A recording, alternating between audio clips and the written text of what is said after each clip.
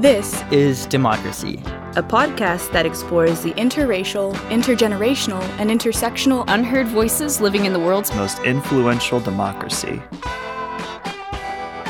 Welcome to our new episode of This is Democracy. As part of our special holiday gift package, we have today the first of two mixes of voices from the last year. Voices we've heard and learned from, and voices that have shared insights and reflections and humor with us at times. Zachary, this has been fun, hasn't it? Yeah, it really has. A theme that really comes through, too, is this theme of how important race is and how important identity is. And that's something that I think we've really been able to elucidate over the past few months. I think that's right. We often hear criticisms of identity politics and concerns about insensitivity to race and identity. So you can hear both sides of the argument there.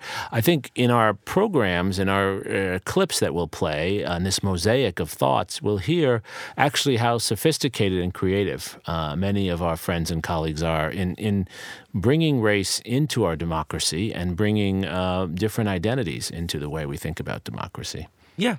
Well, let's take a listen. Let's take a listen.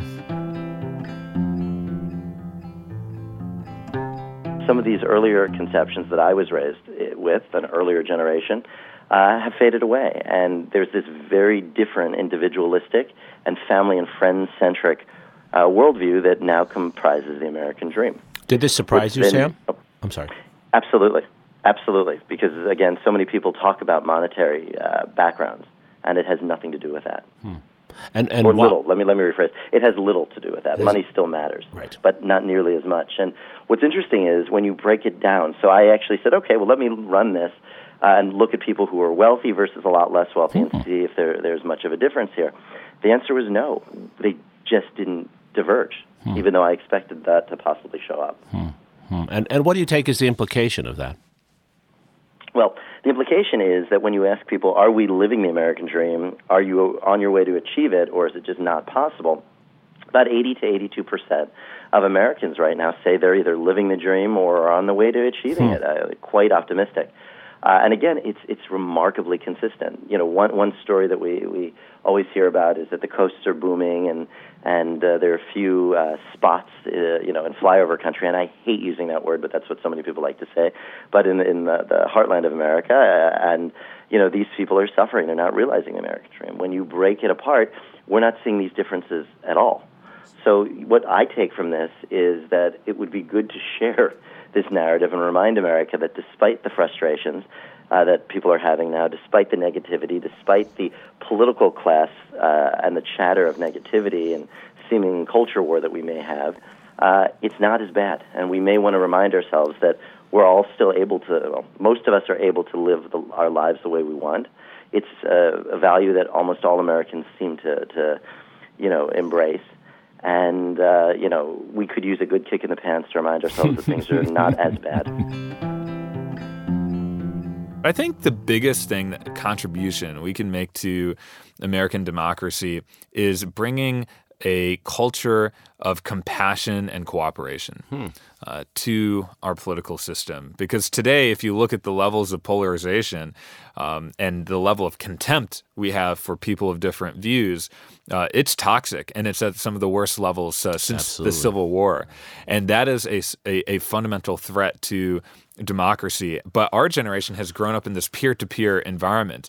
And we are a more inclusive generation, and that's true for every successive generation. And so we don't see issues of race and gender and sexual orientation in the same way, and we tend to be much more inclusive and welcoming of these different identities. Yes. And so if we can bring a level of compassion to our politics at a time when our country is becoming much more diverse, that will be potentially the biggest contribution as we seek this goal of being a multi-ethnic democracy. And I think we're headed in that direction, but it's really going to require millennials to create the kinds of communication, the kinds of understanding, the kinds of networks, and the political culture we need for that type of understanding and compassion to exist. if we're ever going to get equality, we're going to have less racial privilege. And men, and Jeremy knows this too, because I know Jeremy is a feminist, and so is Zachary as well. We're going to lose male privilege because it's not equal. We're going to lose male privilege. Sure. And we have to embrace that. So we don't run away from it and say, oh my gosh, why do women want equal pay? We say we love our daughters, our sisters, our mothers, and we can say we learn from them and are mentored by them, right? That's what we say, right? But we're still men, we're still human beings, but we don't have to dominate anybody to be who we are. So part of this is a politics of racial privilege, but part of it is really that morally we've lost sight of why racial integration matters. No system is free of human frailties. How do we learn to address these issues? How can we be honest about the limitations of our systems? We have to be realistic and skeptical, as well as ideological. And then third, I think one of the real lessons from Siena and Florence is that good government requires good institutions and good people in those institutions. And finding good people to be representative of us, electing good people, supporting good people. There's no substitute for integrity. Intelligence is important, but there's no substitute for integrity. Most of us choose our life partners because we choose them for integrity. We should choose our representatives based on integrity as well. That's a lesson from the Renaissance. Well, most workplaces are not democracies, right? I mean, it is ironic in this country where we like to think that we can help shape our own environment, that workplaces are often tyrannical places. Yes. You're told where to be, at what time, how long to do this, in some cases, whether you can take a bathroom break or not, how much time you have for lunch. These are very difficult work sites. People spend a great deal of their working hours in these workplaces, and yet they have very little say over their own lives. And, what is a good way to handle this job? What is a bad way? Most employers say, do it, or we'll find someone else to do it. So I just think the workplace is a kind of ironic place if we talk about democracy. Sure. One case is that I've never been elected to the executive committee of my department. Again, it might be, at the beginning I thought it was because I'm not sympathetic enough. I mean, that is fine. But then if you begin to see these patterns, wider patterns, it so happens that it's widespread. It's not only me, but it's widespread. So most Hispanics on campus are outside networks of authority and hierarchies of authority. There is only 2 deans in the entire university who are Hispanics, and these are deans of very poor colleges, education and social work, with very little clout in general. Then there is one example. I just want to put you on one example, which is striking because it's the case of LILAS. LILAS is the Latin American Studies Center, one of the greatest on earth, literally. Dating back to, this is a surprise to me, I didn't know. I thought it was the product of the Cold War. It is not. Right. Precedes it. Right. Precedes. Founded in 1943 or something. I think so, yeah. And it has a history of about 80 years or more. 79 years or so. It has had 13 directors, none of them Latinos or Hispanic. The rhetoric was full pays pay for your low-income students. Okay. So that's embedded, right, in us. We need the full pays. But now it still is this white savior complex almost. Okay. And I have a huge problem with that because I feel like it takes dignity away from the community by saying that one community is paying for the other. Right. So in addition, there's also this we say, oh, when we are recruiting multicultural students, low-income students, or first-generation students, it's diversity. We coin them, it's adding diversity.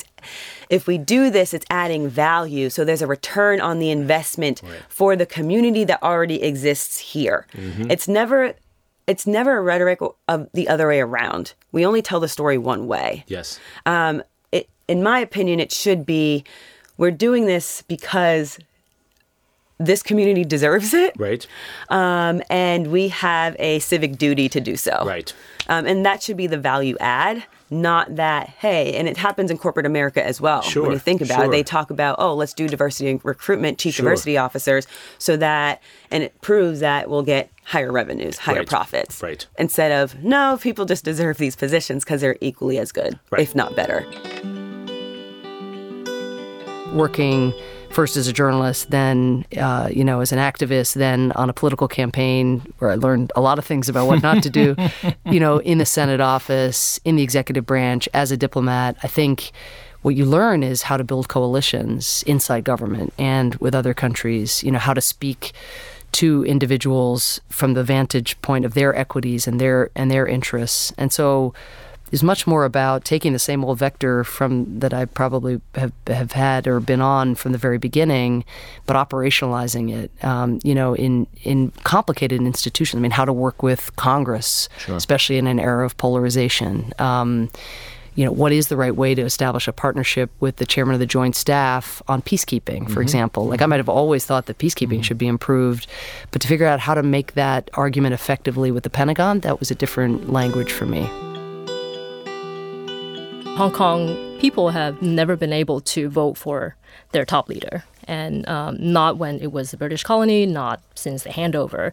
And so this is really something that Hong Kong people want. They want a leader that they vote for, that can be held accountable. And because right now a big issue too with Carrie Lam is she has said she's not stepping down, she's not resigning, and she's going to continue with her role. But she is not popular among Hong Kong people, and because Hong Kong people feel that she has made mistakes, and she is not bearing the responsibility. So that's another issue that the protesters want the government to address.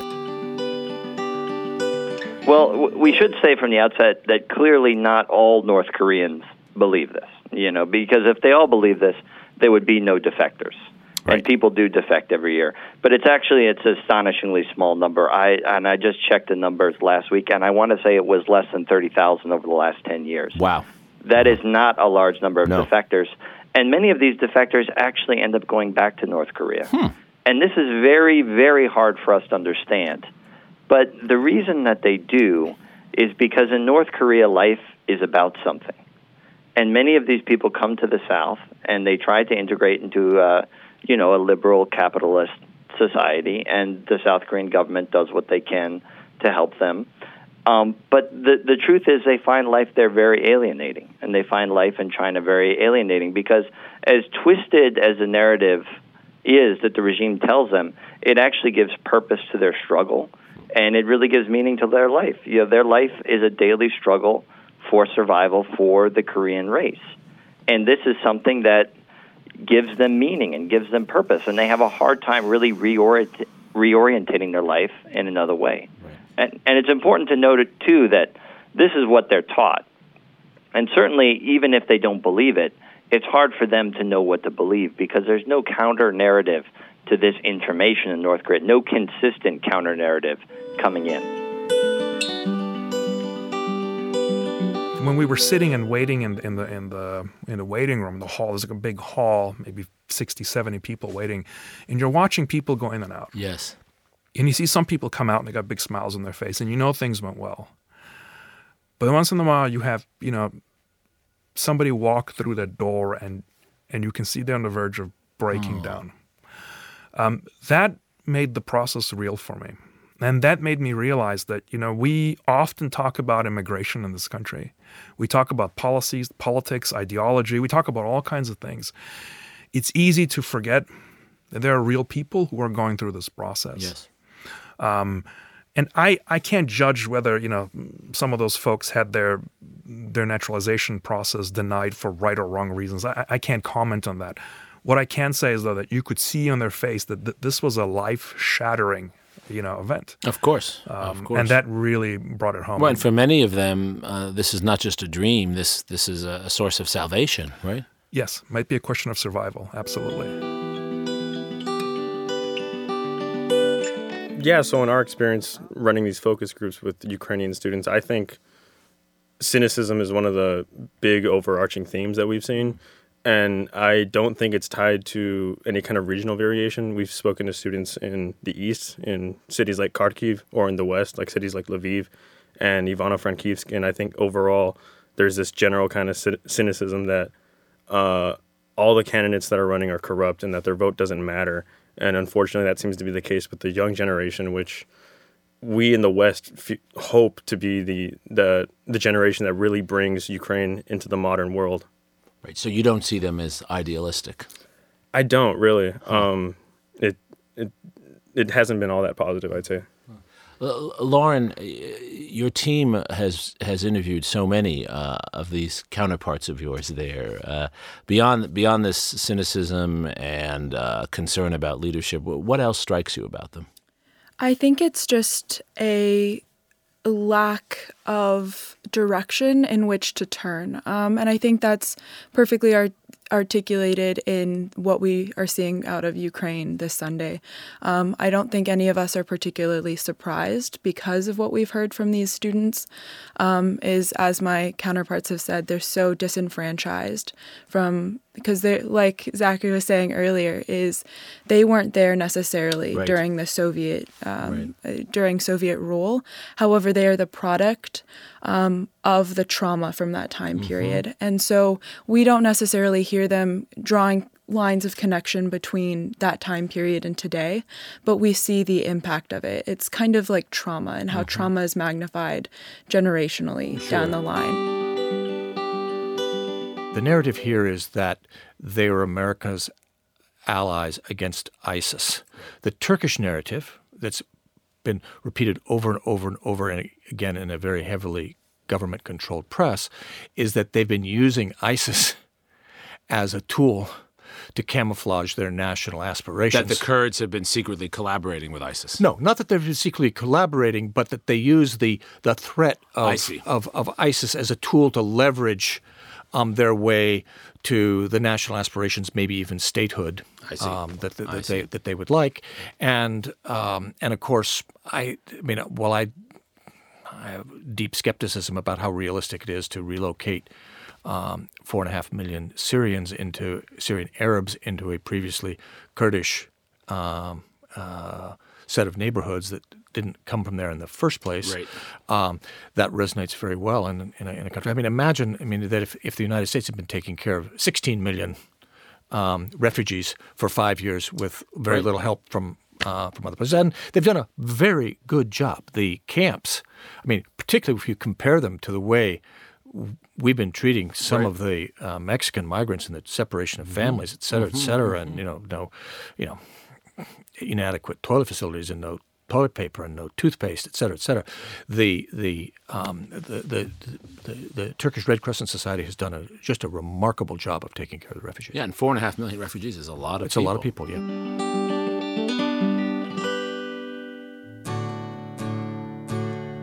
Yeah, I think my most powerful single memory of this whole period was not the parting of the Berlin Wall itself, but is when East Germans began that night streaming across the border. Yes. Some of them women who put their overcoats over their nightgowns because they'd been awakened by their friends that they could go into the West, coming across with tears streaming down their faces, being applauded by West Berliners. Yes. And then they realized these West Berliners were applauding them. Right. So it was a sort of a continental reconciliation. Yeah, and I so deeply and vividly remember, watching I was a high schooler, watching individuals who look like high school students from both sides coming together and partying on the wall.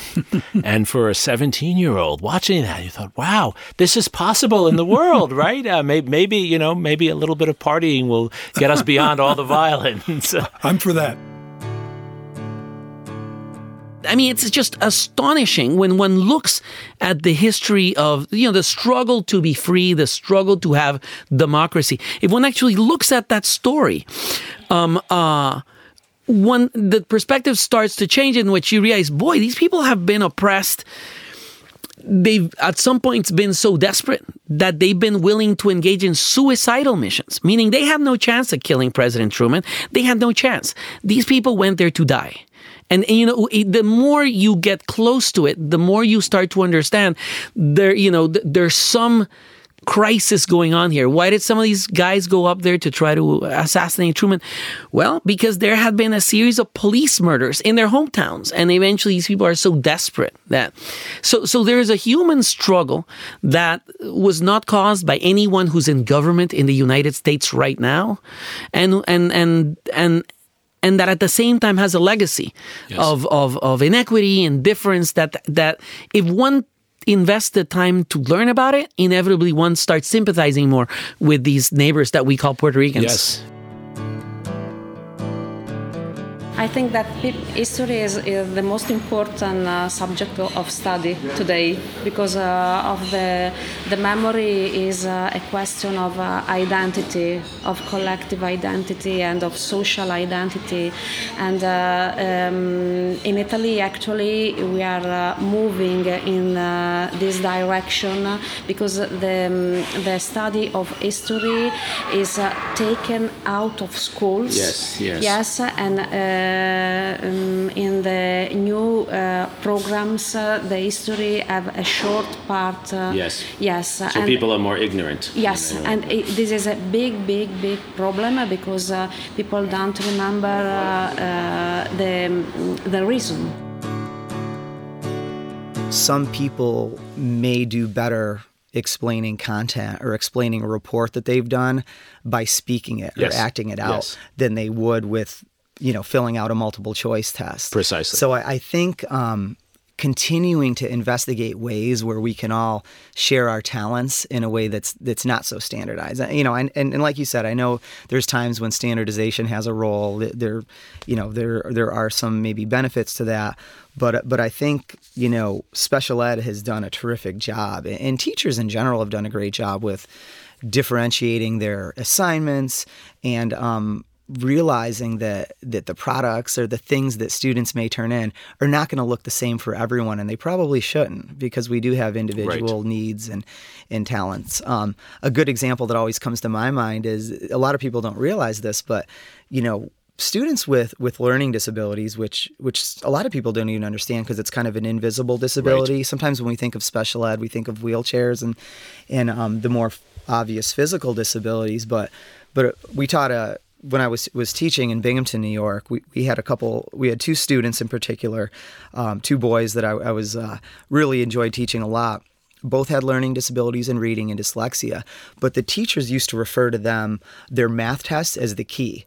They'd say, before we can correct all the other math quizzes or tests, we need to get the test that these two boys took because we know they're all going to be right. So I think realizing that people with disabilities have, pretty incredible talents. Just because you maybe need a little extra support in one area, I think highlighting and emphasizing the talents and the skills that they have in other areas is really important. Zuckerberg is the administrator of a game, and the game is that we are all connected socially now for the first time in human history through the world's greatest digital revolution and network revolution with supercomputers in our pockets, as you pointed out in your poem, that have more power than sending a man to the moon. It's amazing. And so we're living in this time of incredible potential abundance. And it could be the most glorious time in humanity. And it should be, and I think it will be, but it's going to take people rising up that go out there and say, we're going to do things with better intentionality. And one thing I can tell you for a fact is the B Corporation movement is very much on the rise. The conscious capitalism movement is very much on the rise. I think the good thing about social media is that it gives you the platform to inspire somebody. It gives you the platform to share your ideas and to collaborate with people. And I also know for me, I have a lot of family overseas. I don't get to see them very often. So, and one of my cousins overseas in Spain, he is really into parkour, and I get to see those videos of him doing that around the city. And it does inspire me to find my own passion and to do something outside and to be active. And so I think that is the benefit, to connect with people that you can't normally see and to be inspired by people that you normally would not talk to. How do you make sure that your social media is about that and not about the Kardashians and going and taking shots on 6th Street? Again, it's about who you follow. You get to choose your timeline. I feel like people forget that. They forget that you are the one who construct what your social media is going to look like. I remember talking to one of my friends. I was like, gosh, I'm so sick of going on Instagram and I see the same exact pose and the same exact fake filters. And, you know, Instagram was originally made to be, look at what my life is through my eyes and to see the world in a different perspective. And she's like, why doesn't yours? She's like, mine does. Mine is filled with photography. Mine is filled with art. She's like, you're the one who chose to follow those peoples. And I was like, wow, you're correct. And so I did go back and I muted some people and I unfollowed some people. And I think it was better for me. Is your curriculum open to creativity and different identities, or is it not? It's open to creativity in the sense that and especially in the humanities, we do a lot of projects. Like, there's a lot of opportunities for projects. In essays, sometimes, there's been, you're allowed to really just express yourself in, like, your own writing style that's not, like, super, like, rigid to a rubric. But the parts, I got really frustrated because multiple choice tests are a very rigid and kind of unfair way to test whether or not you know something, because a lot of times I experience, and I know, I've talked to my friends and they feel the same way, that you know it, but you know the information, like, decently, the questions just go over your head and you can't really show the teachers that you know it. But I also understand that there's so many students, it's not really a way around it.